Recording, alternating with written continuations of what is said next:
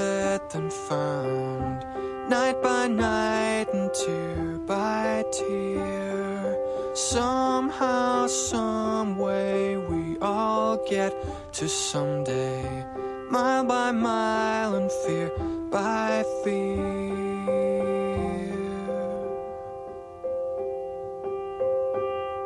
In their ever-present pursuit of entertainment, education, and some adjective to be named later, the Holmes Army proudly presents Trek West 5, a conglomerate podcast of science fiction, politics, humor, and pretty much whatever else they want to talk about.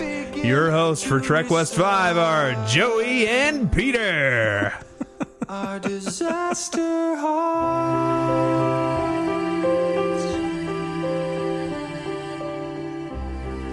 Good evening and welcome to Podcast 191. I am Peter. And I am Joey. And, oh my gosh, it has been... Quite the month. Has it only been a month? It feels like so much longer. I think on a calendar it's been I guess it's been like 6 weeks. Yeah. That it's been pretty crazy for us both. We were going to try and record last week. That didn't happen. Nope, that was my fault. I don't know. I don't feel like that one was necessarily your fault. Yes, you hadn't watched the episode yet, but I had been staying up pretty late for a few days in a row, and I was kind of tired. And you were complaining of a headache. You were going to have to watch the episode, and then we would record. And I was like, no, I just wanted to record and go to bed. Like, I had this whole thing planned out in my head. I don't know if you remember this. I came over to your desk, and I said... Well, I had this thing, like, we would already be at Ming's by now. That is not what you said. You said, you are screwing up my plan. I didn't say that. You did. I feel like that's the way I really felt inside. That's what you said. I didn't say that. And it just wasn't going to happen. So we had to cancel. The World Cup has been, I can't say getting in the way, because I've enjoyed every moment of it. But there is it's drawn some focus away. Sucked up so much of my time as I've watched every single one except for one. The Argentina Swiss game. I didn't record. Oh, that was the one last night or well, yesterday? That was the their most recent. Yes. That was the last of the round of 16. Anyway, that played in the morning. The U.S. game played in the afternoon. So I just forgot to reset the recorder, so I didn't see that one. So once again, I can't say that I've watched every single game. Oh well. It's been fantastic, and I've loved every minute of it. I am so jealous that, it's not jealous. I'm mad that it's going to be another 4 years. And this one isn't even over yet. I'm still mad that, we can't have this level of soccer all the time. Well, at least we didn't go out and hike the ball over the quarterback's head in the first play of the game. That's true. So the U.S. Soccer team is better than Peyton Manning. At least they didn't shoot themselves in the foot. I don't feel like you can blame that one on Peyton Manning. Hey, he didn't call in the play correctly. Anyway, so we're back. And it's the day before 4th of July. Yeah. So it's 4th of July Eve. Is that a holiday now? Sure. I feel like we should all be celebrating that. I'm not super patriotic. I'm really not. I mean, go America. Good for us. We're great. But I'm not super... You like America as a concept, but actually celebrating it is further than you're willing to go. Yeah, I don't want to have to do that. And fireworks, I'm so over fireworks. I was never a fireworks person. They were fun as a kid, but it's ceased to be interesting. I'll take that back. There's been one time in my life when I was impressed by a fireworks show, and it was at Disneyland. Okay. So anyway, we're back, and thanks for hanging in, everybody. We've got the emails that everyone has sent in. Did you want to cover anything? I do want to read one specific email before we jump into too much. Do you want to cover some things? I've got a funny story I thought I'd share. Okay. A few... how long has it been? I don't know. Sometime in the past. I feel like it was last week. I was going to say a few weeks ago, but that may be overstating how long ago it was. I woke up in the morning. I have hard contacts, and I'm quite blind without them. Cannot see effectively whatsoever. They're the Coke bottle glasses of contacts. Yeah, absolutely. And I sleep in them. It's a bad habit. I've had it my whole life. Probably not going to change anytime soon. I sleep in my contacts. And I woke up in the morning after a particularly long stretch of set of days, and there was no contact in my left eye. And I started to panic. I know I got up in the middle of the night and went to the bathroom. And so I'm carefully going over every inch of carpet between my side of the bed. After searching the bed, I'm going over every inch of the carpet between the bed and the bathroom, trying not to wake my wife up because it's only like 7 o'clock in the morning. Kids aren't going to be up for another couple hours because it's summer. They're sleeping in. Trying not to make her wake up before she has to in the morning. So I'm going over the carpet. Apparently I was too noisy, or I was too, my emotions were bothering her. Something woke her up, and she's looking at me, and she's just blinking her eyes like the room is really bright. Kind of like, sometimes when you wake up in the morning, the room feels a little bright. I didn't think too much about it. And she says, "What's going on?" I said, "Well, I lost my contact out of my left eye." And while I'm talking to her and explaining to her that my contact is missing, she looks down, blinking her eyes real hard, and my contact falls out of her left eye. Have no idea how it got in there. Neither one of us has the slightest clue. When I told that story at work, one of the guys at work came up to me and said, "I think you guys might be kissing wrong." Here's what I want to believe happened. Sometime in the middle of the night, you, in some sort of delirious state, get conscious enough to take out your contact thinking, "Oh, I really should take these out of my eye because this is bad. And I'll just put them away in the tray here." And your wife's eye was the tray. And so you peeled her eyelids open, put that on there, and then suddenly realized, "Oh, I don't really need to do that. Who cares about taking my eye?" And you just go back to sleep. That's what I want to believe. My theory happened. was that I blinked in my sleep, and the contact flew out of my eye and landed in hers. I want to believe that one. I think it's a much better story. If it could make like a pinging noise, like ping.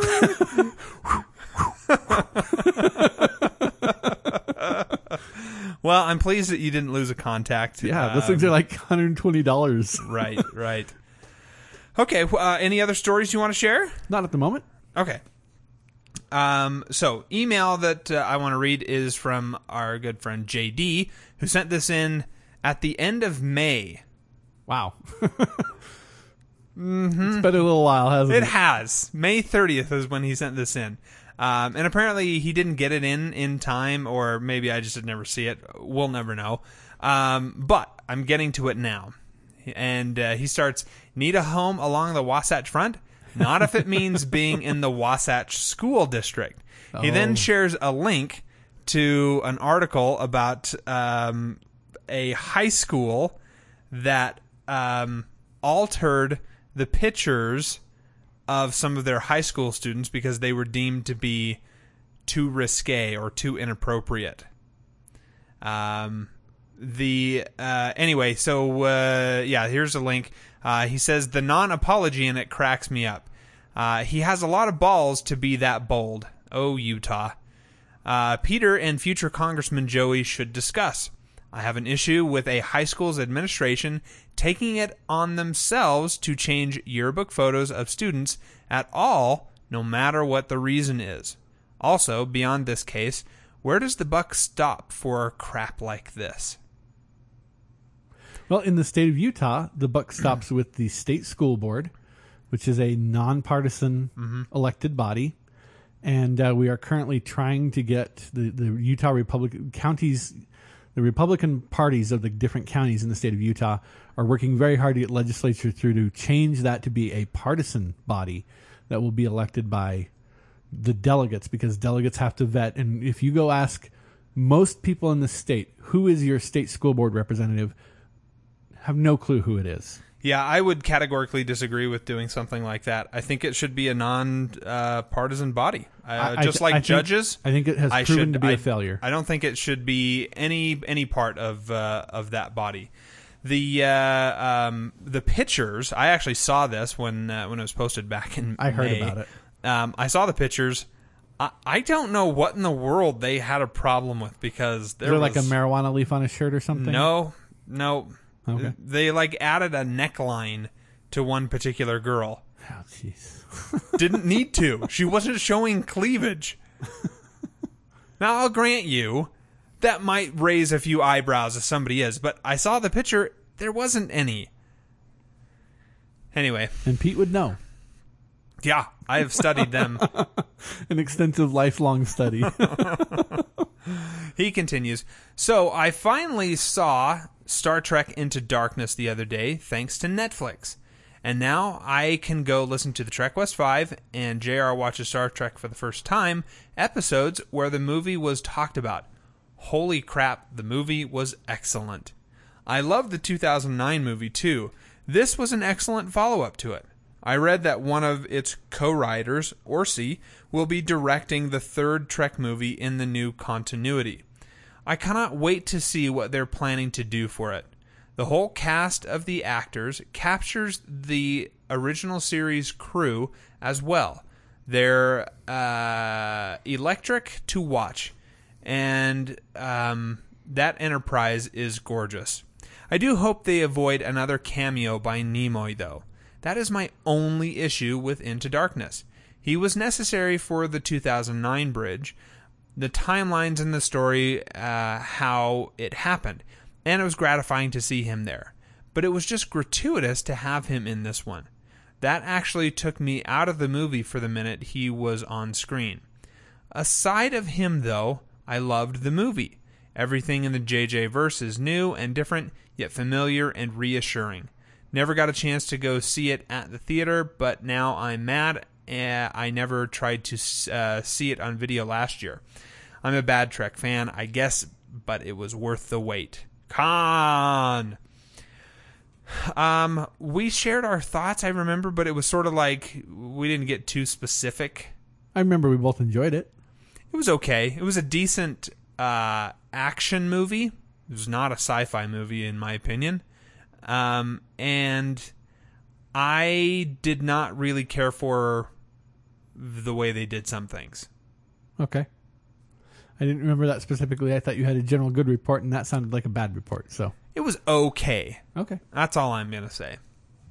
He continues, top 5 TV shows, non-sci-fi, that Trek West 5 should do after Sherlock Season 3. Number 5, Sports Night. It's not like I'm requesting the newsroom here. Number 4, Sports Night. Seriously, you did West Wing and Studio 60, so this one must happen for completion's sake, and because it's incredible TV. Number 3, Sports Night. This again? Yep. I'm not going to let this die until you guys capitulate and finally just record something on it, if for no other reason than to just shut me up. Number 2, Mr. Sunshine. There were only like 10 episodes or something of it. Fantastic show. But it was amusing. Plus, you can make a game out of counting how many West Wing alums show up on the screen and in the credits. Number 1, House of Cards. I haven't watched it yet, but it's on my Netflix recommendations due to West Wing. So if Trek West 5 covers it, I can watch along. I like that he's suggesting something he's never watched before. I saw season 1 of House of Cards. Yeah? Yeah. And? It was well done. It was very well done. It's really dark. Not a very happy or optimistic view of humanity. Okay. All right. So it's not roses and daisies for any reason. A couple of things I want to mention. We have some new Twitter followers. Oh, really? Someone named Tim E.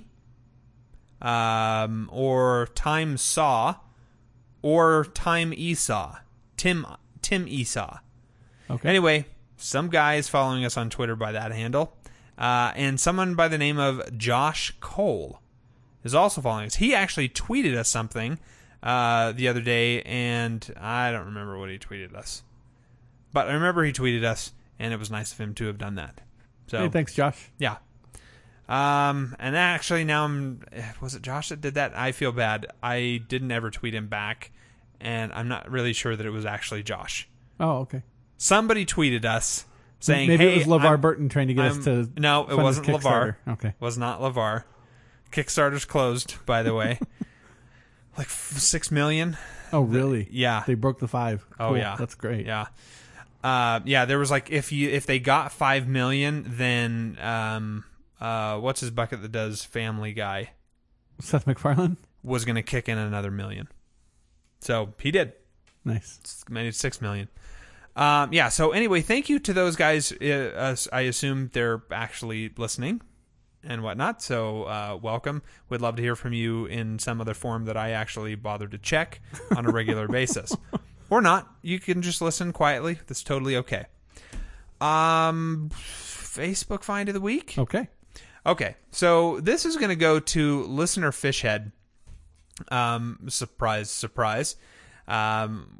Because FantasyCon is happening. Okay. It's you mentioned that earlier today. It's today, tomorrow, and Saturday. Matter of fact, Joey promised to go to That it is not what so that he happened could meet whatsoever. Claudia Christian. You asked me, apropos of nothing, hey, do you want to go meet Claudia Christian? And I said, sure. Because why? Because you just assumed that she was here to come and see you. I figured you had some kind of connection Yeah. to a person who knew Claudia Christian, and you were going to get us a face-to-face. I do. It's the people who run FantasyCon. Anyway, there is this FantasyCon put out like 4 different 1 or 2 minute little videos, and it's a complete flip of the role-playing game Dungeons and Dragons, Okay. where normal human beings play Dungeons and Dragons type characters. Well, in this setting, Dungeons and Dragons characters Play normal people. human beings, and it's a game they call Cubicles and Careers. There's 4 of these things. I watched them all. Maybe there's 5. Yeah, it looks like there's 5. I watched them all, and they are absolutely hilarious. Right on. To the extent that I'm actually going to FantasyCon because of these. Wow. I was like, no, stupid FantasyCon. They're just trying to rip off on the Salt Lake Comic-Con thing. I'm not interested in going to this at all. Saw these, totally changed my mind, and I am going to FantasyCon I'm going to have to check those out. It sounds tomorrow. funny. They're hilarious. I have not been on Facebook in probably at least 3 weeks.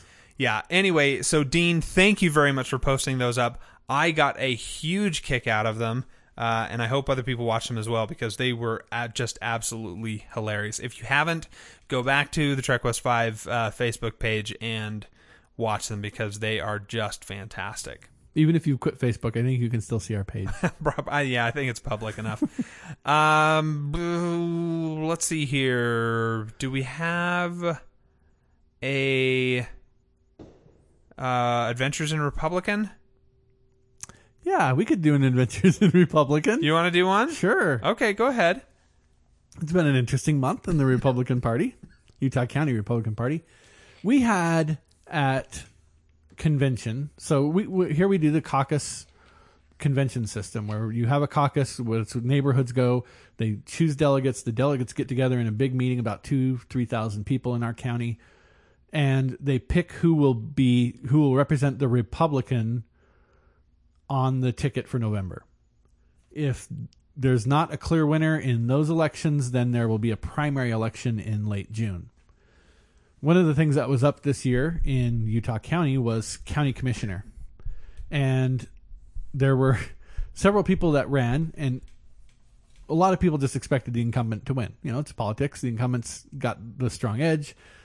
Statistically, they usually win. Yes. Out of nowhere comes this guy named Greg Graves and wins over 67% of the electorate at convention. He's got the nomination. Turns out the Democratic Party in the Utah County decided they weren't even going to run someone for this office this year. So the guy's Fantastic. basically won, Yeah. right? Uh-huh. 3 days after he wins that convention, and we all realize, oh, this guy's basically elected. There's really not much else that could happen here. It comes out in the news that this guy has had some trouble with bankruptcies in his past. He's been divorced. And at one point he was found guilty of a misdemeanor theft by deception from his employer. I'm giggling. I'm sure it just came over the microphone. That's a terrible thing for me to be laughing at, this poor man's struggles. Well, and people were very upset. A lot of people got very angry. Oh, is the Republicans really? This is the guy who we're going to put forward? Some people had talked to him, had known these things, and had talked to him about them while they were vetting him as delegates. They felt that their questions were answered. The people who didn't know about these things are very angry. Why didn't we know about these things? Why didn't the county party stop this guy from running? Well, we don't have power to stop someone from running. You can go in and say you're running as long as you live in the county. We can't do anything about that. But they're all angry at us. And so there's a contingent of the leadership in Utah County who decide we want this guy out. And so we're going to try and run a write-in candidate against him. Well, this is a violation of our bylaws. You have to support the Republican candidate. You're not allowed to support anyone else. And they argue that there's some ambiguity. I don't see the ambiguity. I think the bylaw is very clear. It says the Republican Party candidate is who you support, no one else. They call a meeting together. Actually, I was part of the group who called the meeting, and then once the meeting was called, the agenda was hijacked. They're gonna call for a vote of no confidence in our candidate before he can ever even get on the ballot.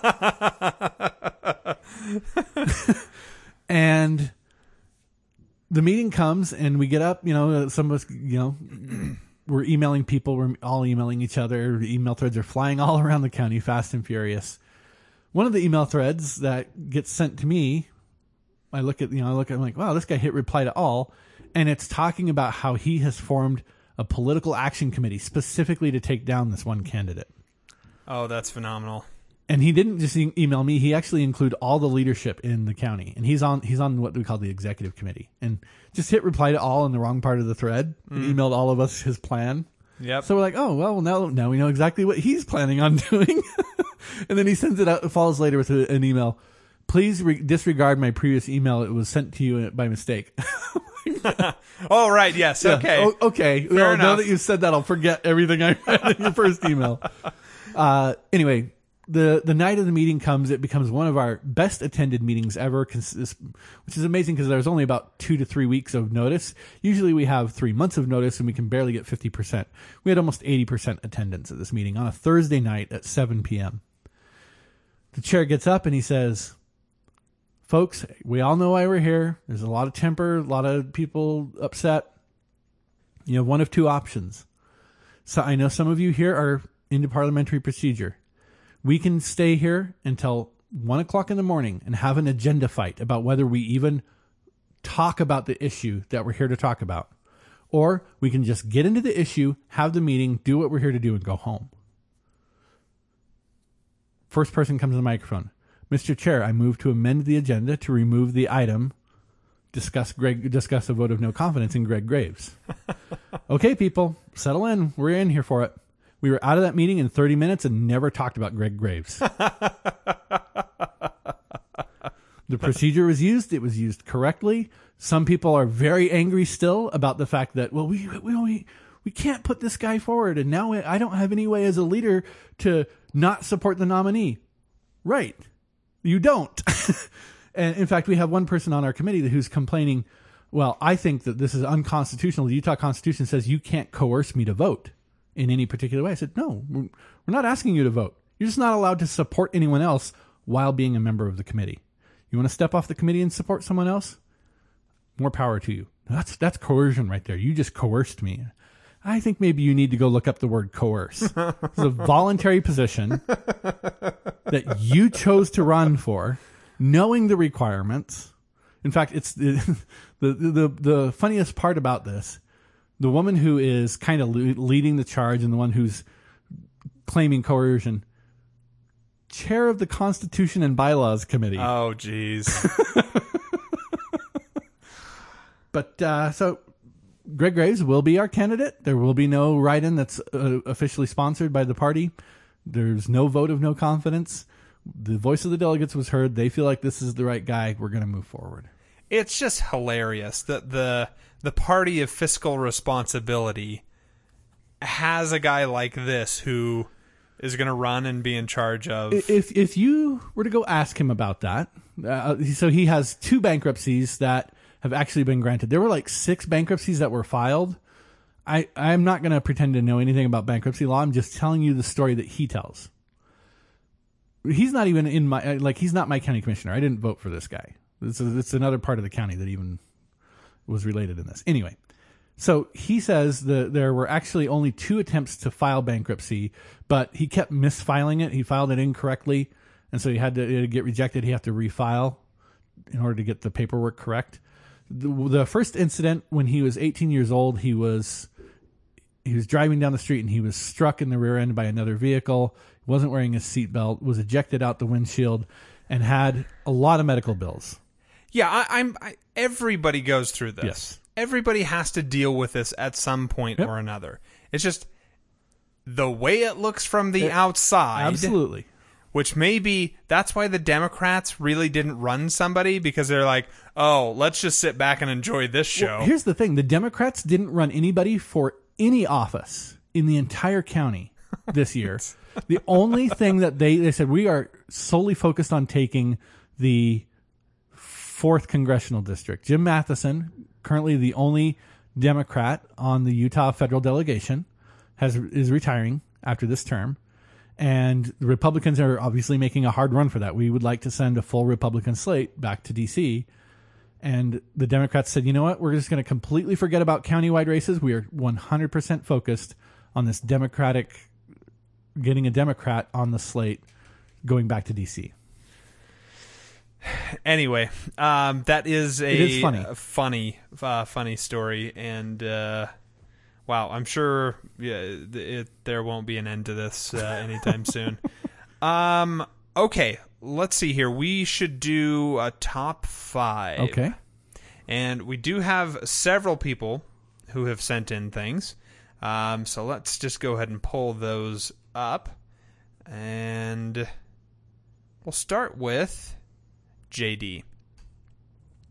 Joey's right. Trek West 5 needs to record again. Pete, you're one of the elite few Americans who care about soccer, I think. Okay, I appreciate that. It's nice to be known as an elite. I'll take that. His top 5. Number 5. Lethal Weapon 1 through 4. Can't pick a favorite. I find that hard to believe. Okay. The last 2. I like number 3. I can see where you're coming from with number 4. Renee Russo is, I just don't care that much for her. I don't hate her. I just don't care that much for her. Number 4, The Mexican. I don't really know that one. Yeah, it's a Brad Pitt movie, I believe. Is it? I think so. I thought it was Antonio Banderas. I don't know. We're terrible. We're both racist here. Number 3, Independence Day. Wait, racist? I said Brad Pitt. But you weren't that familiar with The Mexican. Typical white man. Number 3, Independence Day. Good movie. That was a good one. Yeah. I went and saw it in the theater. I paid my own way into the theater like twice to see that thing. It was unheard of back then. Didn't your neighbor take you? No. Oh, okay. My neighbor? I don't know. I thought I remembered you telling me a story once about your neighbor taking you to see that movie. No. Okay. Nope. Number 2, Rush Hour. Only the first one. I thought it was an enjoyable one. Okay. Number 1, Avengers. Which totally is a great movie. I would have classified it more as science fiction than action myself. Let's see here. Got to skip to Bob. Hi, fellas. I do not begrudge you missing a few weeks due to the World Cup. You are forgiven. What has been your favorite game so far? Favorite goal? How about the Suarez bite? I've really enjoyed the tournament so far. What, have you seen it? Do you know what it is? I heard about it. Just that apparently this guy likes to bite people on the soccer field. Not like. That's his form of emotional release for some reason. It's the third time that he's been seen doing this. It's just so bizarre. And it comes in situations where he's frustrated. They've shown the previous times. And it's just so bizarre that someone at that level, granted, he's still a kid. I think he's like 27 or so. But someone at that level can't manage to control themselves enough. And he screwed his team over because he was then, he was banned from the rest of the World Cup, which meant his team lost in the next game. They were out, which no big surprise there. And I think there was a 4-month ban, $120,000, somewhere around that mark, that as a fine he has to pay. It's just, it's bizarre. And one of the analysts that I was listening to was like, how do you suppose his kids are going to have to deal with this? Because he's a laughing stock because of this particular thing. Those kids are going to hear it. Does he have children already, or? Yeah. Okay. Yeah. I'm sure they're young, but still, like they're going to hear it. There's no way that they cannot end up. I just think it's weird. Like I'm not saying I wouldn't bite to win an actual fight. Okay. When you're in a fight, I don't care. Anything goes. You do whatever it takes to win. Totally on board with that. But biting is a thing. I think I grew out of it about 5 years old. Not Louis. And it had nothing to do with the play. Like the play was completely away from him. And all of a sudden, he bites Chiellini. Bizarre. Really, really just bizarre. Okay, so let me answer a couple of these goals. Favorite game so far has got to be...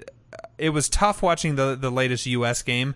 One of the favorites to watch for me was the Germany game where they took on Algeria.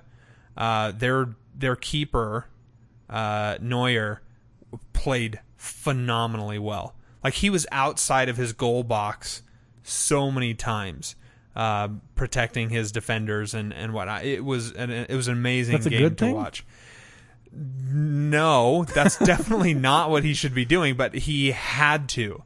And had he not, the other team would have had these chances, these advances on him that would have put him in a tougher spot. So what he did defensively was the right decision. Brilliant. Okay. And he hit it every single time. Now, I don't want to say, Tim Howard's not my favorite keeper, because he really kind of is.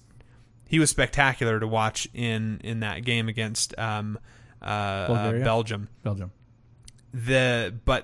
that keeper did in that game was just spectacular to watch. Just a real treat. Favorite goal, it has to be the Flying Dutchman. That was just so amazing to watch Van Persie do that. It was amazing.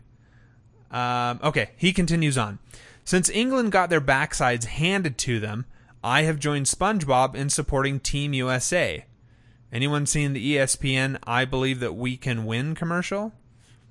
However, my children are supporting Germany and started crying when SpongeBob wouldn't let them.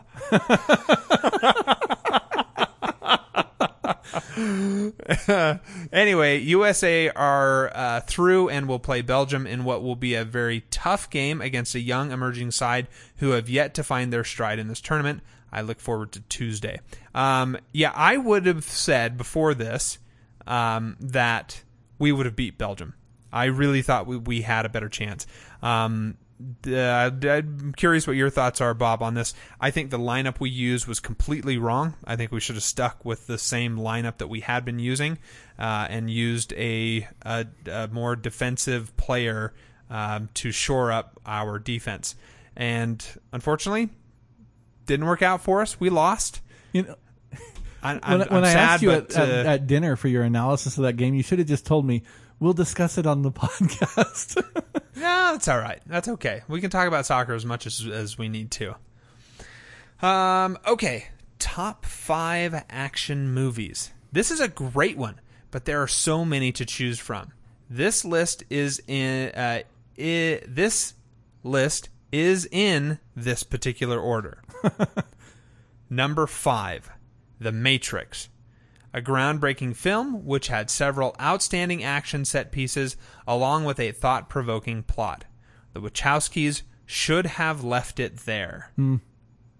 Number 4, Casino Royale, 2006. Bringing Bond back with a physical edge not seen since Dalton, and a fantastic opening set piece in Madagascar, which blows your mind away as it escalates. Throw in arguably the best Bond girl since Diana Rigg, and you have an emotionally charged story you are invested in from start to finish. Yeah, she is just fantastic. Vespa. God. Very, very beautiful woman. Number 3, The Mask of Zorro, 1998. This movie is a guilty pleasure of mine. Yeah. It hits all the right beats. A solid story, great cast, a wonderful romp that oozes sexiness and passion, which really helped the movie at the box office. That was Brad Pitt, right? Antonio Banderas. Number 2, Raiders of the Lost Ark. This would have been number 1 if the number 1 movie did not exist. Probably my favorite Spielberg film, along with Minority Report and Munich. I mean, not much is wrong with this film, and at under 2 hours is perfect in length, style, charm, wit, and adventure. Number 1, Die Hard. The father of action movies and the one I compare all action movies to. It's no wonder, whenever writers pitch films, they say it's like Die Hard in a... This is how an action film should be. It doesn't hold any punches by ramping up the tension at the appropriate moments, and a very satisfying conclusion. The best Christmas movie ever. I always forget that was a Christmas movie. It's true. It is. Okay, good list. Good list. Go to listener M. The World Cup? Is that still going on? I pretty much agree with Ann Coulter about soccer. It's not a real sport. Okay, we'll have words with Mark some other time about this. Possibly tomorrow. Yes. His top 5 in no particular order. Predator, Terminator, Cloverfield, The Incredibles, Notting Hill. You didn't specify what type of action. It's terrible. Oh, not terrible. Fantastic. Well, the thing is, I actually thought about making a similar joke. I thought about listing movies that I've gotten action from. It's like, what? I got a lot of action from that in high school. It's a great action movie. Oh, man. Okay. We're going to go to Dean, who is the king of lists. He sent me 4 different versions of this email. I'm not kidding. So he starts off. I'm not sure if some of these are action or just adventure. What classifies movie as action and not something else? The level of chases, the body count, the number of fights, quantity or size of explosions. What are your thoughts? Any thoughts? Yeah, I had a hard time narrowing it down because I like a lot of what I think most people would classify as action movies. So I tried to limit my own list down to things that didn't fall easily into some other category. So for example, love The Matrix, huge fan of The Matrix, but I said, you know what? That clearly, it could also be labeled science fiction. So I tried to, for my own list, just to answer, I feel like it addresses the question. I tried to say, okay, things that really, if you take away the label action movie, you're left wondering, okay, what do we call this? Okay. My top 5 would definitely change from day to day, depending on my mood and how much I weigh the factors typically included in action movies. A couple of notes. I decided not to include any superhero movies to make it somewhat easier for me to narrow down. And at some point in my life, I should see Die Hard. I am stunned by this. Dean, I actually have a PG-rated version of Die Hard. No. fantastic. If you were going to watch Die Hard, you were going to watch it the way it was intended to be seen. Okay. Honorable mentions. The Adventures of Robin Hood, 1938. Big Trouble in Little China. Independence Day. Jurassic Park. A Knight's Tale. The Lord of the Rings. The Matrix. Men in Black. The Mummy. Mr. and Mrs. Smith. National Treasure. Pirates of the Caribbean, Curse of the Black Pearl. The Planet of the Apes, 1968. The Road Warrior. Seven Samurai. Shanghai Nights. Sherlock Holmes, 2009. Okay. Star Trek II and Star Trek VI. Today's top 5 action-ish movies. Number 5, Aliens. Number 4, Back to the Future 1 and 3. Number 3, Inception. Which Action? there is actually a lot of action that happens in that movie. It's not what I thinking movie though. I would not have first classified it as that, but he's added to the list. It made me think I can kind of see where he's getting action. Number 2, Star Wars, Star Wars and The Empire Strikes Back. I'm assuming he means Star Wars A New Hope. And number 1, Raiders of the Lost Ark and Indiana Jones and the Last Crusade. Solid list here. Okay, that's everybody who sent in something. Joey, why don't you give us yours? Okay. My number 5 is... Wait. Oh. Wait. I forgot Brainy. Oh. Totally forgot Brainy here. He says, "What's up, dudes? It feels weird to be on time tonight. Not many podcast overlords would check their email mid-recording to include temporarily challenged contributors and or ambassadors. So thanks, dudes. I actually found it challenging to isolate 5 action movies that were not kung fu. Too difficult. So I give honorable mention to Die Hard, classic. Also to Bruce Lee's second big film, Fists of Fury. On to the list. Number 5, Kill Bill 1, 2003. It's iconic, exaggerated, partially animated, creative, and full of fight. Uma as Vivica Uma versus Vivica A. Fox is great, but not as great as the fight at the end with Lucy Liu. It's a great way to view over 100 bad guys get slain by a chick with a Hattori Hanzo samurai sword, to an amazing soundtrack produced by the RZA. Number 4, The 36th Chamber of Shaolin, 1978. Tarantino pays homage to this film through the Kill Bills, as it was produced by the Shaw brothers, starring a young and soon-to-be legendary Gordon Liu.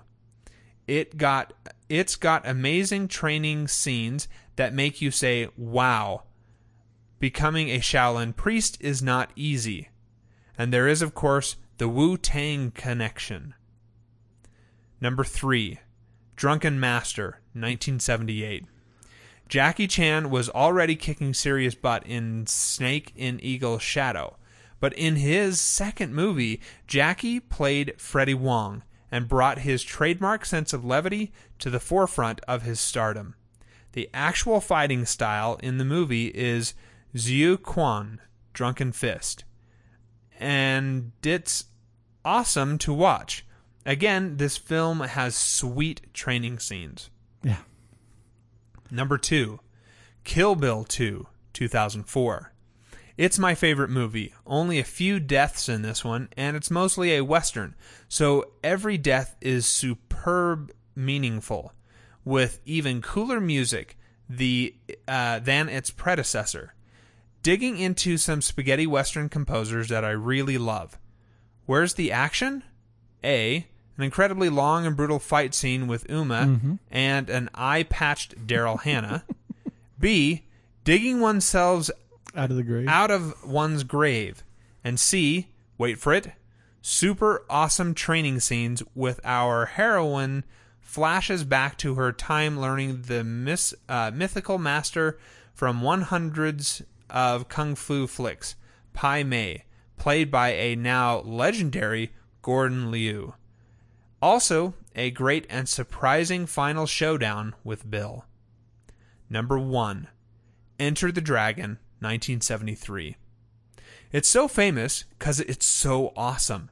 Bruce Lee is so cool. Every scene is great. The Midnight Ninja infiltration, the greatest nunchuck demonstration of all time, and an absolutely incredible final battle in a maze of mirrors, which is literally a great illustration of some of Bruce Lee's philosophies. He, after all, did co-write the screenplay. Awesome. Okay, Joey, now yours. By the way, The Jackal, if you haven't seen it, I think is better than Drunken Master. It's got even better training scenes in it. Okay, so my number 5 is Red. This is Retired Extremely Dangerous, recent Bruce.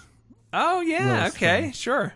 I think it has probably one of the coolest action scenes ever in a movie, where his vehicle gets hit, and as it's spinning out of control, he calmly steps out of the vehicle, removes his pistol from its holster, and starts to shoot the car that hit him. and it's completely seamless. It's just one of the coolest action shots I've ever seen. Yeah. Number 4 is Rocky 3. Oh, yeah. I thought about... I don't have any Stallones in my list. And I really should. The guy has done nothing else in his career but action. Rambo? Yeah. Those are just... Yeah, okay. Number 3 is The Professional. I don't know if you've ever seen this. This is Natalie Portman and Jean Reno. That is a fantastic... I love that movie. It's a great movie. Yeah, that really is. I didn't realize that was that action-y. I know he's a sniper, he's a hitman. And he's teaching her how to become a hitman. Yeah. And so there are quite a few scenes where he's teaching her the trade, and they actually are shooting at people and things. My number 2, I cheated and slipped a kung fu movie in here, but Kill Bill Volume 1. It's just, look, move your big toe is something that I tell myself in the morning to get myself out of bed. I don't know if you've ever seen Kill Bill. I know the story. I know the story. It's just this idea that she's just able to will herself well. Compelling stuff.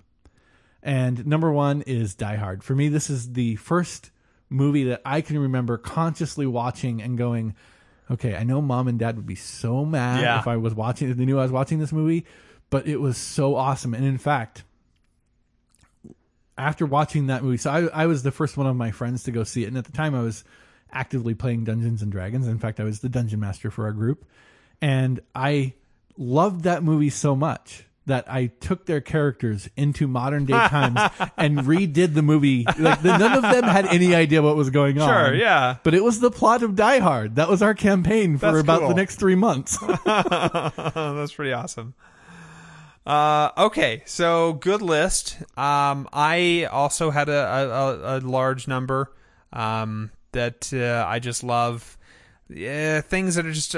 I based my list off of movies that are very, very action-y, and I could sit down and watch them at any time. Okay. Kind of thing.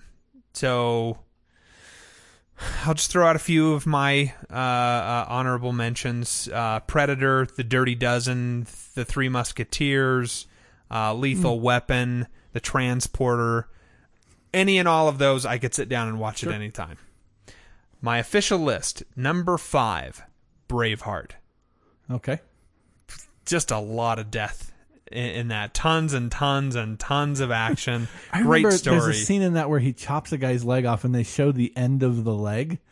You can see the bone and the muscle and everything. That was awesome. Yeah, I know they did it with a hand. I can remember a scene with the maybe it was few a hand. hands getting chopped off. I remember just seeing the stub, and the blood hadn't come out yet. Hey, so it's just listen, there was so much getting cut off that it's very easily in there that a leg got chopped off. okay. Number 4 is Die Hard, because it's So iconic. so the Nakatomi Towers, brilliant. Number 3, John's going to hate me for this, Terminator 2. John doesn't Terminator like it? 1 is great. I just love Terminator 2 so much. I think it's a better movie than Terminator 1. John thinks Terminator 1 is so much better Yeah, than I ended 2. up filtering all the Terminators because sci-fi. Let's see here. Number 2, Raiders of the Lost Ark. Because it is from childhood. I remember watching this, and it is good every single time I've watched it. Number 1, Conan the Barbarian. Oh man, that is a good one. I cannot think of a better action movie than that. That is a good one. I mean, for me, Schwarzenegger is the king of action movies. It's He's literally the last action hero. yeah, that's true. I mean, he really only did a couple of movies that weren't action. Twins and the one where he gets pregnant. Isn't that Twins 2? No, it was not Twins 2.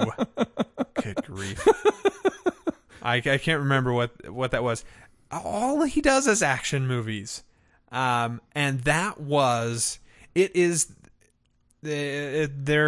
It's referred to as the sword and sorcery type of storytelling, but it is the best. And the cheap imitation that they tried to do recently of redoing Conan. I was going to ask if you saw that. I never did. No, I didn't bother Okay. to do it because I don't think they need to redo it.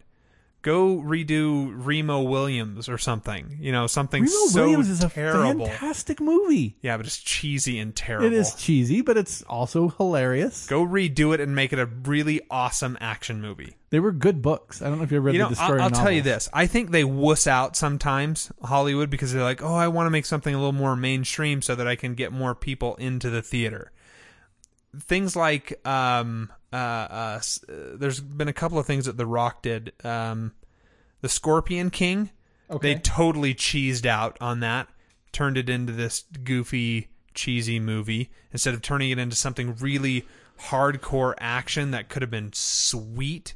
They're doing the same thing, I'm certain, with the Hercules movie that he's going to be in. I guarantee they're going to turn that into fluff and goofy.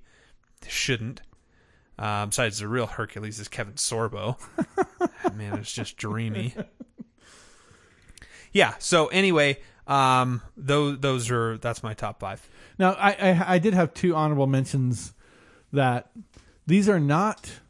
No, we got to move on. Can't do them anymore. Hold on. No, I want to share this. Here's the problem. They're not great movies by any means. But if you wanted the most direct translation of the thought action movie to the screen, the Expendables movies. Oh, jeez. Well, yeah. There's no plot. It's just somebody thought, okay, we're just going to take the words action movie and put that up on the screen for 2.5, 3 hours. And then The Losers was also kind of the same way. Never saw that. I have no idea what that one is. It's a little more lighthearted, a little more comedic, but it's basically the Expendables. Only with instead of being a bunch of old washed up guys, it's a bunch of young guys that they're being funny about it. Huh? I don't even remember that one. Okay. Brainy's Nook of Darkness. Now for Brainy's Nook of Darkness. This week, we offer an irreverent choice in the slew of darkness that has become a popular theme in current sci-fi. We are highlighting the award-winning newest John Scalzi novel, Red Shirts. First of all, it's funny. The first page hurls you into a campy sci-fi universe where the crew of the starship Intrepid is experiencing enormous away mission fatalities. as our hero Dahl, the discerning new ensign, is quickly discovering.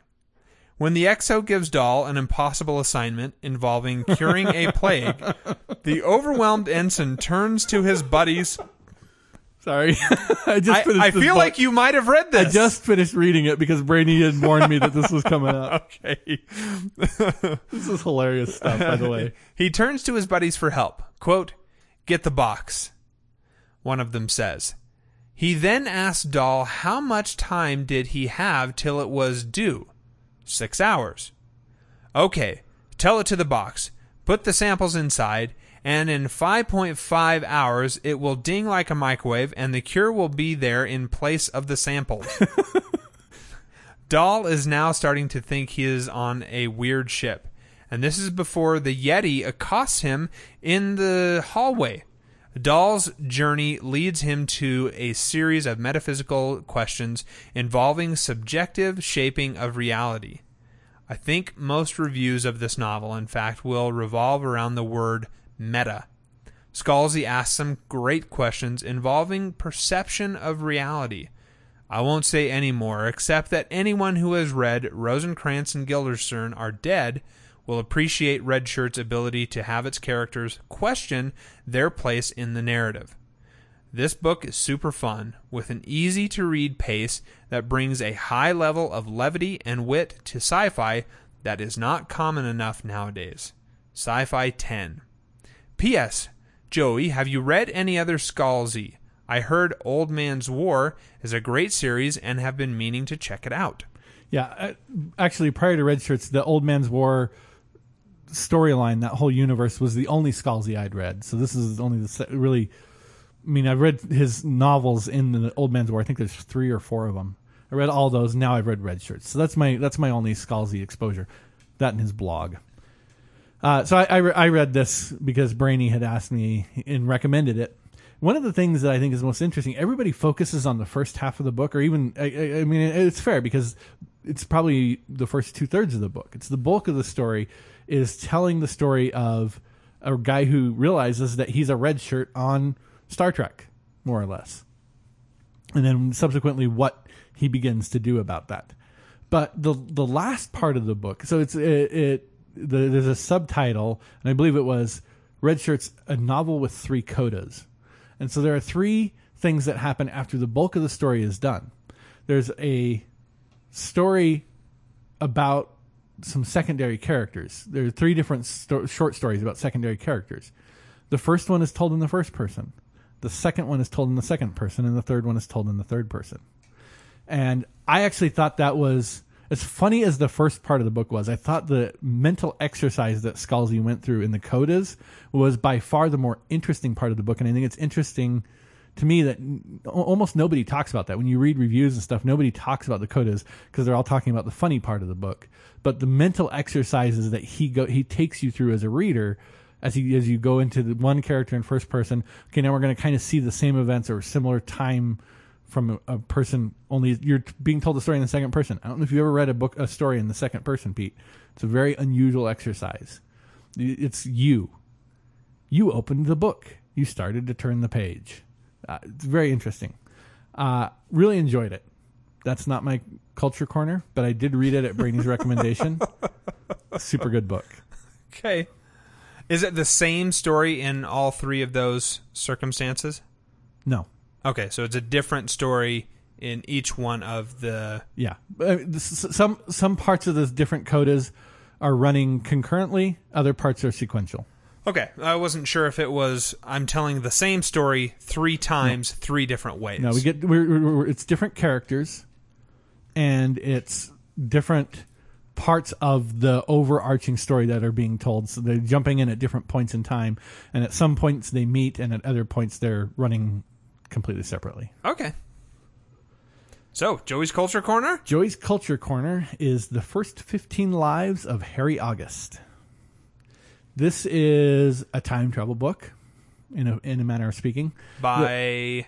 I didn't write down the author's name, but it doesn't matter because it's a pen name anyway. Oh, okay. So, the only thing I know about the actual author, it says in the back of the book, this is a pseudonym. this book is written by a semi-famous British author. That's all I know. Claire North is the pseudonym, now that I think about it. Probably Shakespeare. No, I don't think it was Shakespeare. He's I think it was British. Francis Bacon. Oh. Okay.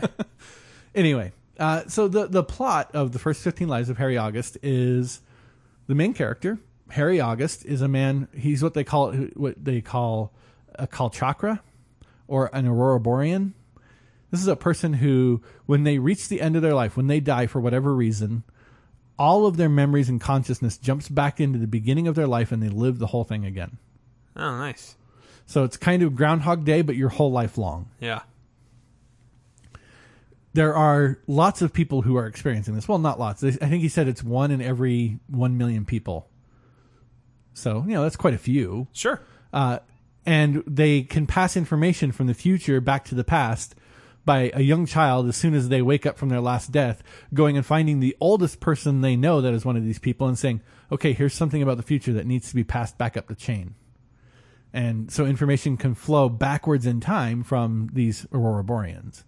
However, they've discovered over the years, this is generally a bad practice. Maybe we should just not do this. Let's kind of, in fact, one of the main themes of the book, the main character espouses over and over again, is complexity should be enough reason for you to not do anything.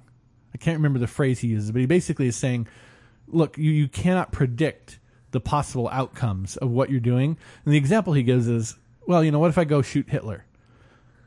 Hitler was not the sole driving force behind what happened in World War II. Right. Hitler tapped into a zeitgeist that was already there. Yeah. But he becomes the personification of it. Right. But he was not the thing. And in a lot of ways, Hitler's insanity probably was a good thing, right? It prevented him from being an effective leader in some ways. And the concern is, if we kill Hitler, what if somebody who actually is sane and able to control that political machine and keep a hold of it steps in and things become much, much worse? So the plot is all about how this guy, over the years, he finds another person like him, and they have conflicting philosophies. One of them believes you should alter time. The other one believes you should not. And then how their relationship evolves over hundreds of lifetimes, thousands of years of memories, and how they weave in and out of each other's lives. Let's put it that way.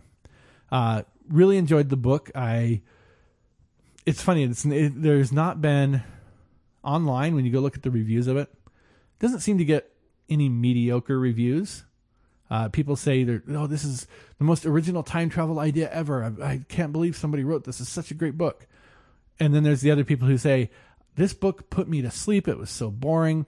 A lot of the book, it does talk about the time period that he's living in. So he is the bulk of his life is lived right. He comes of age at the start of the First or Second World War, and then dies sometime in the late 70s, early 80s, I think, if I remember right. Maybe even a little further on than that. Wow, that's a short lifespan. Yeah, the first time he died, I think he was like 50 years old. And then he doesn't live the same life over and over, right? He changes. He jumps to a different body? No. He, like, the next time around, so on his second time around, as soon as I think he says it's about 3 years old where he starts to be able to reintegrate the memories of being an old man. And so he goes to his mom and he tells her, hey, Mom, I've lived before. This is my second time around. I can remember all these things. And he starts telling people things. And so they check him into an insane asylum, and he kills himself at the age 7 because he is so terrible being in this insane asylum, and when he can just reset. Yeah. And then on the fourth time around, he also commits suicide because he gets caught by a government agency who's torturing him to make him tell them about the future. Kills himself to reset. And so different, like, he tries different paths through life. One of the most interesting things about the book, I felt, was as he goes through his various lives over and over again, like, he starts to understand better his own childhood. And he gets to the point where he can really appreciate and understand everything that happened to him as a child and how it shaped who he eventually became. And I thought, that's something I think maybe all of us could use, is a little bit of ability to objectively examine our own childhoods and look at what actually happened with some emotional distance and things like that. I'm going to say the reason I focused on nobody's giving it mediocre reviews because I'm going to say it is a mediocre book. I enjoyed it. It was a good read. I'm not going to say it was fantastic. If you don't have anything better to do and you're just looking for a good book to listen to and you like time travel stories, I think you'll enjoy it. But it's not great literature. Okay, so Joey gives it a thumbs up and don't expect much. Right? Yeah, that's a good encapsulation. All right. Moving on to episodes, we are going to cover episode 3 of Sherlock BBC, His Last Vow. Oh, man. I'm supposed to write summaries for these stupid things. Yes, summaries. Sherlock finds out that Mary was a spy. Spy? Assassin. The label CIA is thrown out at one point, so I think spy is fair. Nah, I'd go with assassin. Assassin. All right. We meet Mr. Magnuson. Yeah, who's the guy who tried to burn John. Yes. Turns out. Yep. And he is clearly very influential. He's got his hands in all sorts of little pies. He's being his moist hands. He's being interviewed by this committee who are saying, hey, how do you know all of these different people? There's a question gets asked of him: should someone have so much access to a prime minister? Because he goes and spends time with the prime minister occasionally. And they think that, he's seen as someone who is pulling the strings, and he's just got his hand everywhere. It made me think of Rupert Murdoch. I don't know if that's what you thought. I mean, because he's supposedly a media baron as well. Except for this guy strikes me as smarter than Rupert Murdoch. Okay, all right, sure. But the question I think is interesting here, which is, should someone have so much access to a prime minister? I don't see why not. Well, I don't know anything about the prime minister system, but here in America, it's a fundamental part of our legal and political system is that I can have that kind of interaction with my representatives so that they do represent me. Sure, yeah. And it might be different if, who is some rich American who's constantly going to see, President Obama. Oh. If that person is constantly getting some sort of audience with the President of the United States, we might start to say, wow, it seems like this guy is just in charge maybe all Bill the time. Gates? Yeah, someone of that stature. I don't think that's that terrible. Yeah, it's kind of the way the world works, right? Powerful people run together. He is interested in getting dirt on other people. As he's sitting there listening to these questions, we see on the screen it scrolls through, what people's pain points are. How can he use that? How can he manipulate them? Eventually is what that's going to come down to. And really blackmail. He wants to get control of various things for various reasons. And he has this conversation with this lady. I can't remember who she is. But she's talking about, this is blackmail. And he's like, no, this is ownership. And you're not going to have a problem with this because of this dirt that I have on you. And he comes up to her and he licks her face. Now, I am certainly not, I don't think prude is the right word here, but I'm not squeamish about things like this. That creeped me out. I may have possibly vomited in my mouth the first time I saw it. Yeah, it's just so disturbing. And you have to give it to that actress. Yeah. She sold it, yeah. Didn't squeal and scream running out of the room when that was asked of her. And I suppose he couldn't have probably enjoyed it that much either. Like, as an actor, he's got to sit there and, oh, come on, seriously? I'm going to lick her? I've got to lick this lady? I do like the the comment that he makes about, he smells her Claire de la Lune perfume, and after he licks her, he says, why does it never taste the way it smells? And I think that's a fair question. Why isn't anyone making perfume that tastes the way it smells? I don't think it works that way. There's no reason it can't. Food tastes the way it smells. But you're simulating this thing. But you could simulate flavors in there too. And you're simulating it, let's be honest, with basically alcohol. Yeah, that's true. Yeah. there is some essence of whatever this scent is, and in order to have that last a long amount of time, it's bonded with alcohol. Yeah, and I suppose people probably wouldn't want to spray like a high fructose corn syrup based perfume on themselves. Well, the flies might appreciate it. Okay, so Watson gets woken up early by a neighbor who's crying because her son is missing, and so he decides, I'm going to go off and do this. I'm going to go find him. He's at this drug den. Mary comes along with him. Yeah. And I like that he does his best Sherlock Holmes impression as he goes into the drug den. Like he has put on the mantle of the way Sherlock behaves when Sherlock is, I'm no nonsense. I'm here. I've got a goal. Everything else is kind of second. Like the guy pulls out the knife and Watson says, I'm asking you if you've seen Isaac Whitney and you're showing me a knife. Is it a clue? It's very funny when he meets the first junkie, who ends up being Bill. Yep. Bill Wiggins. He's just such a funny actor that they get to play that. He eventually finds Isaac, who is the boy in question, and right next to him over. is Sherlock Holmes, and Watson's very upset with Sherlock again because he's gone dark for some period of time, a month. And he's found him in this drug den, and he's like, nope, we're gonna go and make you pee in a jar. Yep. We're gonna test you for drugs.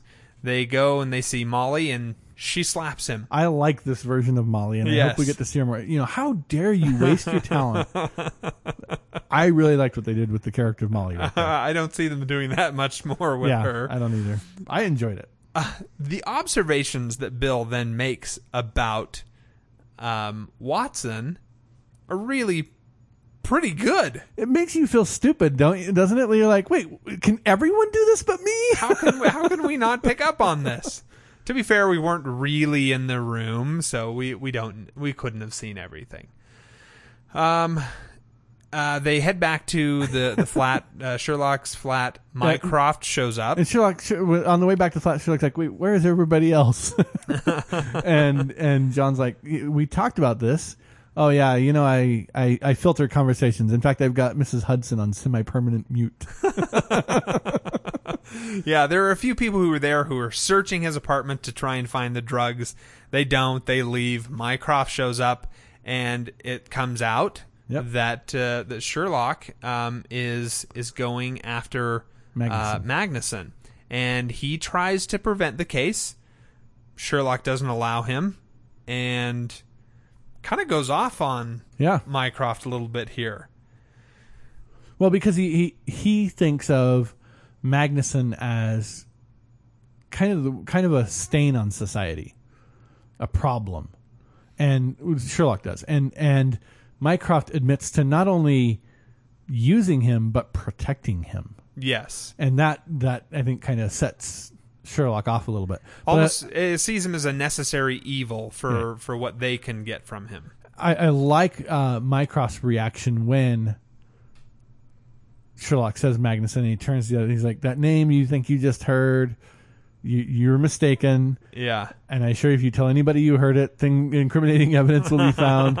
Don't say anything. Just scuttle away, or just look scared and scuttle away. It's a great scene that they give that actor. It comes to find out that there's somebody else who is in the apartment. The maid of honor, Janine, shows back up. And she calls the Holmes boys Mike and Cheryl. That's funny. Anyway, they all leave, and eventually Magnuson Comes to visit. shows up at Baker Street and has a conversation with him and does what I thought the licking of the face was the most disturbing thing. Nope. He decides he needs to use the facilities, but he doesn't feel like actually going to the bathroom. It's a mess. He asks, "Is it a mess like Sure. the rest of the house?" And they're like, "Yeah, it is." Okay, well, It's I'm not just going that- to use the it's not fireplace. that bad. He walks up and, continuing to carry on his conversation, unzips and pees in the fireplace. And The Wow. most disturbing part about it is the commentary that's coming out of his mouth as he's doing it. He's talking about how the British people are so civilized, you can get away with anything there. And the line that he used that I would like the Bobs and maybe listener Cy, if he's still listening, or his new wife perhaps, to chime in on. He uses this line. He says, "If it works here, I try it in a real country." I'm wondering how people feel about that over there. Anyway, Sherlock gets some clue out of this somehow. I can't remember which one it is. It's the envelopes. He had the envelopes on him. Right. Okay. So he's apparently ready to deal, et cetera, et cetera. They leave. Not interesting to the plot. Nothing related to the story at all. There's a close-up of them standing right out front of the door. There's a knocker. And then it pans back and we see the door, that side of the street from the other side of the street. There's no knocker on the door. Completely missed that. As I was watching, I thought, shouldn't there be a knocker on the door? They were just talking about the knocker on the door. So Totally left it out. here's an interesting thing about that knocker. It's not actually part of the door that's the real door that's there, that where they're filming this thing. They put that knocker on the door artificially as part of the set dressing. After this episode, because of that technical error, they talked to the owners of the place. Now they've left that door knocker on there permanently. It's now a permanent fixture on the door. Well, that's great. And I only know that because I went looking for information on this episode because I wanted to look into the place Appledore. I wanted to know a little bit about that actual building. And there's a website that talks about all the physical locations of the Sherlock series. And they did talk about the Appledore location, some fascinating information about it. I didn't write it all down. I just wanted to know for my own interest. Other people might think it's interesting, but they also talked about the door. Okay. All right. Glad I wasn't the only one that noticed that. So they decide that they're going to break into Magnuson's office by getting engaged to Janine. So we find out why Sherlock was actually hooked up with Janine, although she's certainly very attractive, so I can't imagine this being a very tough assignment for Sherlock. But he is using her in order to get into that building, up to Magnuson's office, specifically because she is Magnuson's personal assistant, right, or at least probably one of them, a secretary of some sort. He gets up there, and they find out, as soon as they're up there, that some people have been attacked. Matter of fact, Janine's out cold. Some other guy, security guard, is out. And then we find out that it's actually Molly. No, Mary. Yep, Mary's what I wrote. Although if it had been Molly, it would totally different episode. Yeah. Literally different episode. She's got a gun pulled on Magnuson. He's cowering, whimpering, and she eventually turns around, shoots Sherlock. Yep. And we get what I think is the highlight of this episode right here. The Mind Palace. The things that Sherlock's mind does to try and keep him alive. So the initial thing that just, I love it. His mind is going, okay, do I fall forward or do I fall backward? Yep. I mean, to think you've just been shot in the chest what level does your mind have to be operating that you're able to say, okay, let me stop and do some analysis and control my fall? It's fantastic. I love this whole scene right here. Yeah, it is pretty amazing to get to see inside the psyche of Sherlock Holmes. Yeah.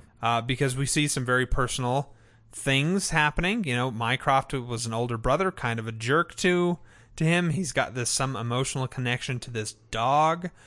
And, of course, Moriarty plays heavily in here as Sherlock is dying. Yep. He manages to pull through eventually, of course, and he gets himself out of there. You always feel the pain, Sherlock, but you don't have to fear it. Janine comes to see him there in the hospital bed. She's not too broken up about it, but she's using it to her gain. The scene with the two of them kind of bantering back and forth, but I thought it was kind of neat. Yeah, they both realize they're adults. They realize, okay, fine. You used me, now I'm going to use you. Yeah, she says, all right, whatever. You may want to turn up the morphine. I played with the tabs a little bit. And he's like, exactly how much revenge do you think you're going to need? Oh, just a little bit now and again. He escapes from the hospital, and he manages to confront Mary. I like the scene where they're trying to track him down. You've got Lestrade and Watson and Mary all interviewing different groups of people trying to find out where Sherlock would go. There's some cool stuff in here where you've got Mrs. Hudson truly believes that Sherlock has a secret lair behind the face of Big Ben. Molly, when asked, says, well, just the spare bedroom. Actually, it's my bedroom. We agreed he needs the space.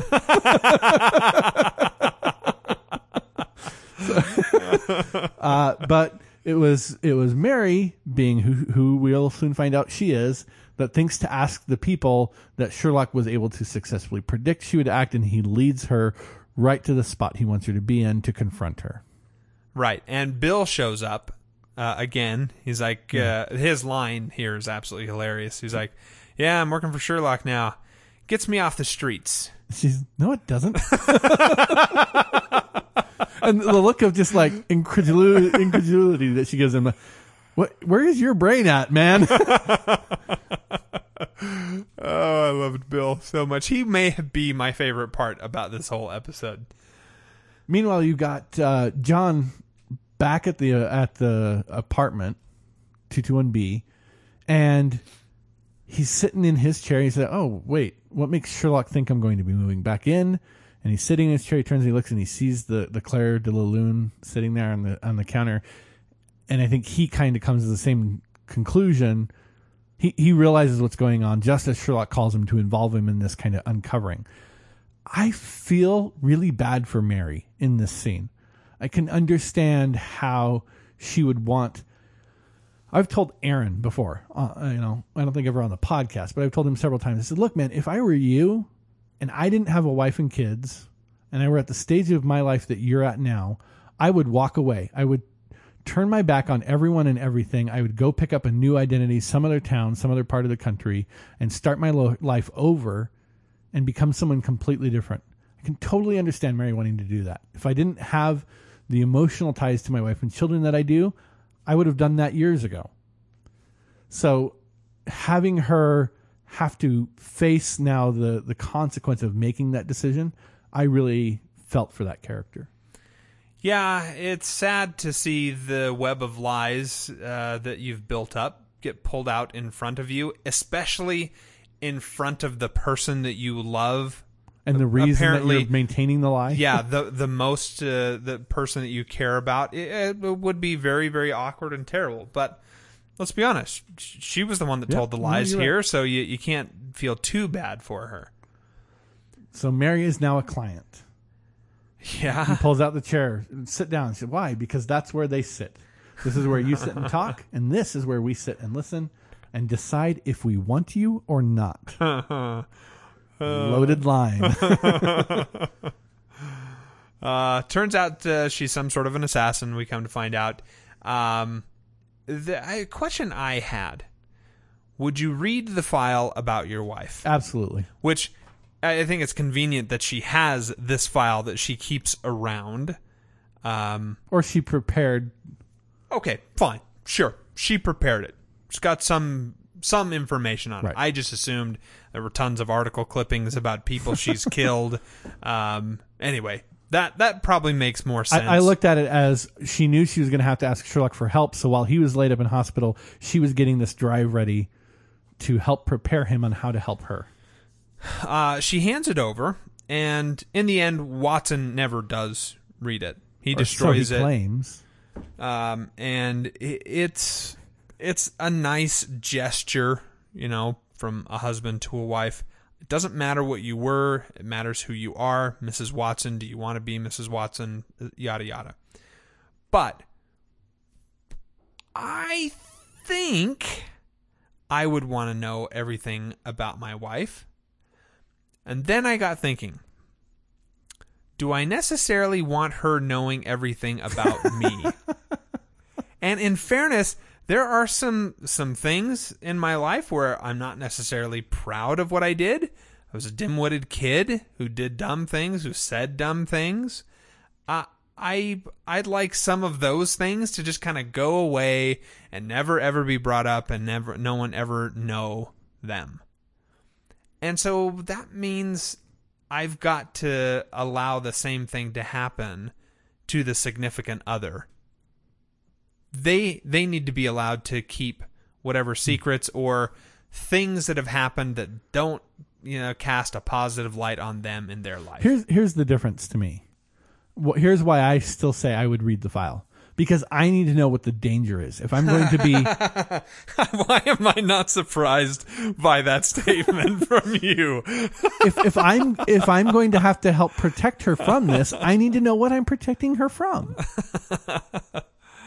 Okay, I get that, and I get exactly why you say that. I totally do. Yeah. Well, hopefully it never happens. I don't marry an assassin, and that's, yeah. Okay. Okay, Mary Fisher comes... I do think this episode gives us the way to the test to do on potential future spouses to find out if they're an assassin. You have them shoot one of your friends, and if the friend survives, they must be an assassin because it was such a good shot. Oh, my gosh. It's foolproof, Pete. So, they're Christmas at the Holmes household. The mother and father of Mycroft and Sherlock are there. Watson and Mary are also there. Bill... is there, weirdly. Everyone ends up getting drugged. Yep. And I can't remember who makes this comment about how Bill is actually a fantastic chemist. It was Sherlock. It is so funny.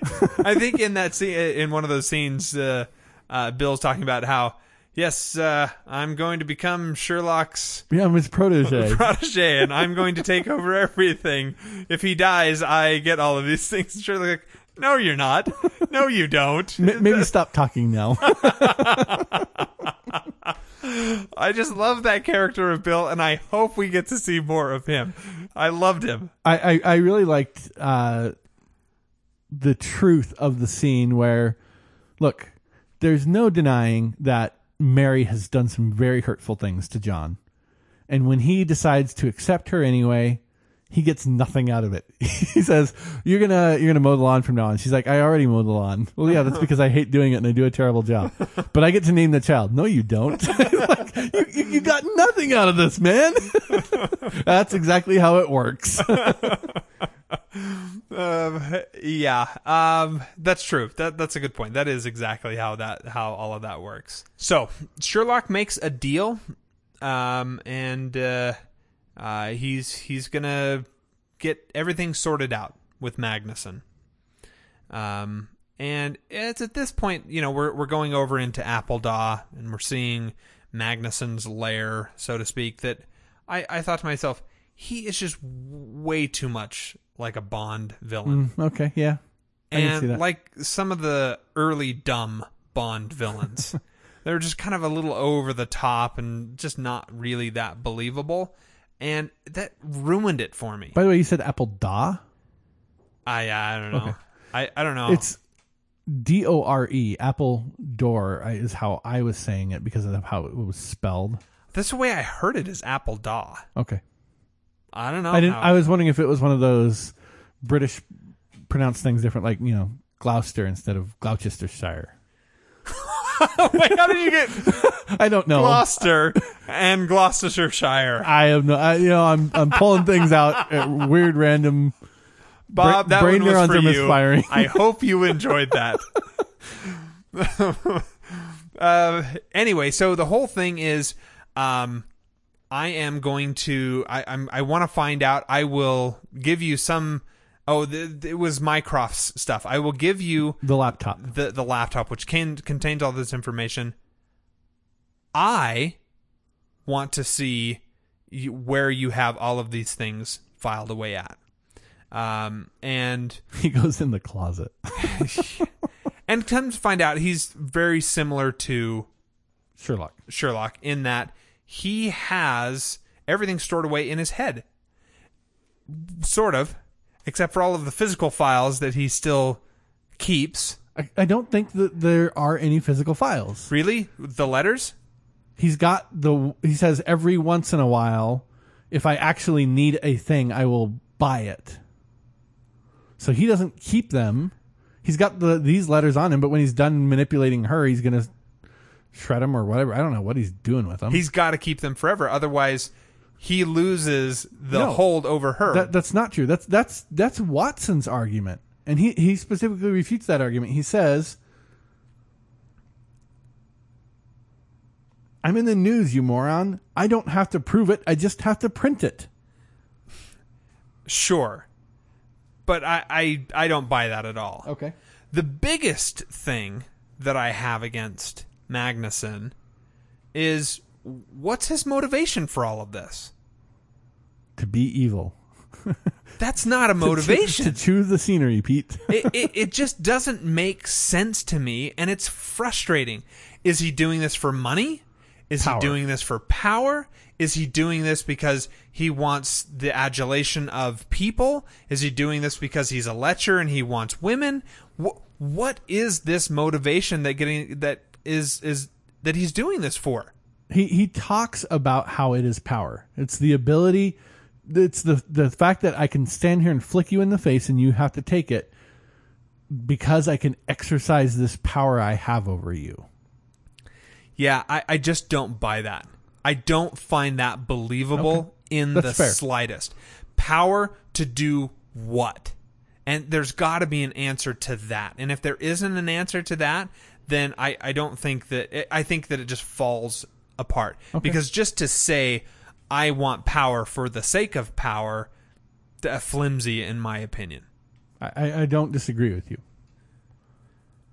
Okay. Sherlock kills Magnuson. Yep. Right in the plain view of everyone. Yes. Another thing I find a little hard to believe. Yeah.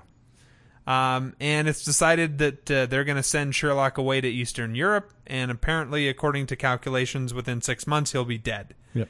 So that's a fitting punishment, I guess. Another rolls your eyes. He says his goodbyes. He gets on a plane. He's flying away, and all of a sudden, we see, did you miss me? All over the place. The face of Moriarty has returned, and they call Sherlock back. They turn him around, and thus ends the episode. Now, you and I had previously discussed, I think this would be a fantastic place to end the show forever. Not saying I don't want more episodes. Absolutely want more episodes. I hope they never stop making new episodes. But I think it would be one of the best jokes of all time to never finish that story. Dumb. Hilarious. There's a scene when Mycroft is only slightly drugged where he says to Sherlock, "Your loss would break my heart." And Sherlock's response is, what am I supposed to do with that? Their smoking break was really pretty funny. Is that their mom comes out and is like, "Are you guys smoking?" And Mycroft says no. Sherlock says, "It was Mycroft." It was Mycroft. Such a little brother thing to do, right? And then there's another Mycroft line that I can't figure out what he means by this. When he's talking to the people who can potentially take Sherlock on this mission for 6 months where he'll likely die, somebody says, "Oh, is this sentiment, Mycroft?" And his response is, "I am not given to outbursts of brotherly compassion. You know what happened to the other one." And I want to know I don't know what he's referring to there. Was there a third Holmes boy? I don't know. I always assumed there was just the two. Yeah. I don't know. I don't know either. Kind of an interesting little line they threw in the middle of the episode there. Yeah, I don't think I even noticed that. Okay, any other comments from you? No. Alrighty. We will go to Brainy, who says, "Finally done with Sherlock. I heard that Moffat and Gatiss have the next 2 series of Sherlock written, and we are just waiting for the actors to find the time. So maybe this episode is more of a setup." Yep. Which has been announced December of 2015, possibly, was when this is going to come out. Yeah, because I know Freeman is 2015. just finished up Fargo. Yeah, 2015 is when the next one's going to come out. So not this year, and probably not towards the end of 2015. He continues, "I don't remember liking this one very much. This baddie is way too wimpy. I wish he and Sherlock could have dueled Mind Palace style. Or maybe a staring contest. Or maybe that would have been the same thing. Either way, his mentalist blackmail was less believable than a meat knife." TV 7, Music 7, Mystery 5. Later dudes, Ambassador Brainy Smurf. PPS, how about next week's top 5? No? Can we do reasons why Joey should watch S.H.I.E.L.D.? We can list the horrible plots that lead to a brilliant series like TNG, Joy and Gratitude. Don't forget the whodunit thriller that kicked off Babby 5, and always iconic Firefly with the train job mix-up. I don't know. I don't feel like Joey's ever going to go watch S.H.I.E.L.D. Just don't see it happening. Wait, which is the S.H.I.E.L.D. the one that's the commish, but it's the opposite character? No. The Agents of S.H.I.E.L.D. Agents of S.H.I.E.L.D. Yeah, I don't see that happening either. Look, I tried, guys. I did. I tried to give it a shot. It was too goofy. Okay. Let's go to Bob. He says, "I really enjoyed this episode. I still find it amazing how much Gatiss and Moffat cram into a 90-minute episode. This had so much in it. So much going on across different threads, which all interlock. Such a well-woven story, which maybe doesn't have the impact of the Season 2 finale, but is told extremely well nevertheless. So we find out about Mary's past, which is fine and plausible.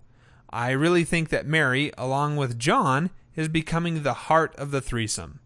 I'm worried that she will be killed off in the near future. Yes, there's plenty of silliness and things that are implausible. Mind Palace, anyone? But it didn't take me out of the story too much. Loved the ending. Glad to see Moriarty back. I'll give it an 8. A quick question. What's the next show? All the best, Bob." Next show is going to be, I think it should be Breaking Sports Bad. Night. Sports Night. I just had to throw that in there for JD. Right. We could do that after Breaking Bad. Yeah, maybe. Breaking Bad is what we agreed would be the next show. Yeah, so jump on board with that. Hopefully everyone will love it as much as I do. Listener M, I really liked seeing Moriarty in Sherlock's Mind Palace. That guy is crazy. Also, it's fun to get a glimpse of Sherlock's family. Sometimes quirks in a person's personality make life interesting. I think that today we over-medicate too many people who would contribute to society in unique and important ways. Bill Gates is probably borderline autistic, but a genius with software. He was allowed to be different, and the world is a better place, despite his crazy personality. The same can be said for Sherlock. He should be allowed to be the way he is, because he contributes much to society. TV 7, Mystery 5, Drama 6, later M. P.S. I finished watching It's Always Sunny in Philadelphia. Would a comedy show work for the podcast? We did Studio 60. Yeah, that's true. Although I think there was probably a hint of drama running through that one. I've never watched Always Sunny. We've considered that, but I'm not really sure a comedy's going to work that great for us. Definitely not It's Always Sunny in Philadelphia. Weird and bizarre and goofy as that show is, and funny, that's definitely not going to be that show. My friend John Madsen. Okay, so remember when I said Moriarty was still alive? And remember how Joey was like, no, he must be dead because he mixed brains into his own special effects? Anyway, he must have had a really incredible surgeon, eh? No, he's dead. Of course, if Sherlock were really to end at this point, it would be fun to witness all the fans arguing about whether this was something Moriarty put into motion before his death, or if he really is still alive, or if it's a twin, or a clone, or time travel. Or this is Sherlock's plan that he put into place to get himself back into the country. That's my hypothesis. Anyway, it'll be really annoying when they come back for season 4 and jokingly reference all of those possibilities, but never present a clear conclusion regarding how the guy is still around. TV 7, Mystery 6, Sci-Fi 8, Time Travel 5. I don't think Moriarty is going to be around. I think it's either someone else using him as a straw man, or I really think it'd be hilarious if it was Sherlock the whole time, and that he had put this contingency in place after coming back from the dead. Rather duplicitous. Those are all of the emails that we have. Okay. Pete, rating? TV? This is so tough because Bob talked about how he wasn't taken out of the story by some of the weirdness of Magnuson. I kind of was. I really kind of was. It's interesting. It's unique. I loved some of the fun banter because of who the actors are, who the writers are. They've done a fantastic job of doing that. That's amazing, as always. But Magnuson just doesn't work.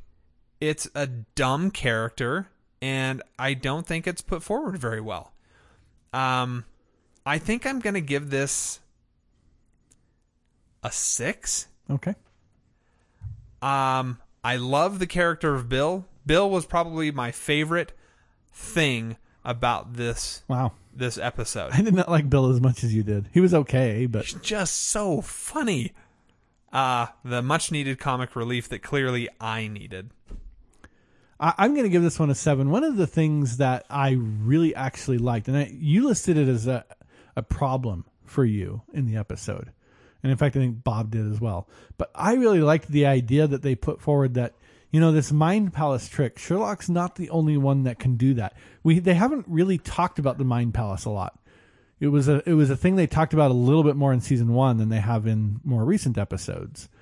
And I like that they said, oh, you know what, there's this idea we kind of presented, and yes, we all as fans know it's there, that Sherlock has access to this Mind Palace, but to see a villain pull the same trick, I liked it for that. Now, I'm not saying I think they executed it superbly, but I liked what they were reaching for. I appreciated it for that. And that's why I'm going to end up giving this one a 7. As far as a mystery, I'm going to give it a 6. I think that the mystery is what has to take the ding for the failures of the writers. Days pass and bit by bit we begin to restart. Well, that brings us to the end of another podcast. We hope that you've been inspired to take a deeper look at your entertainment choices and discuss it with friends, family, or just a couple of complete strangers you only know from the internet. As always, we invite your comments to our email at trekwest5@thehomestarmy.com. You can tweet Pete at trekwest5, Or you can call and leave us a voicemail at 801-508-4242. So until next time, I am Joey. And I am Peter. And we thank you for listening.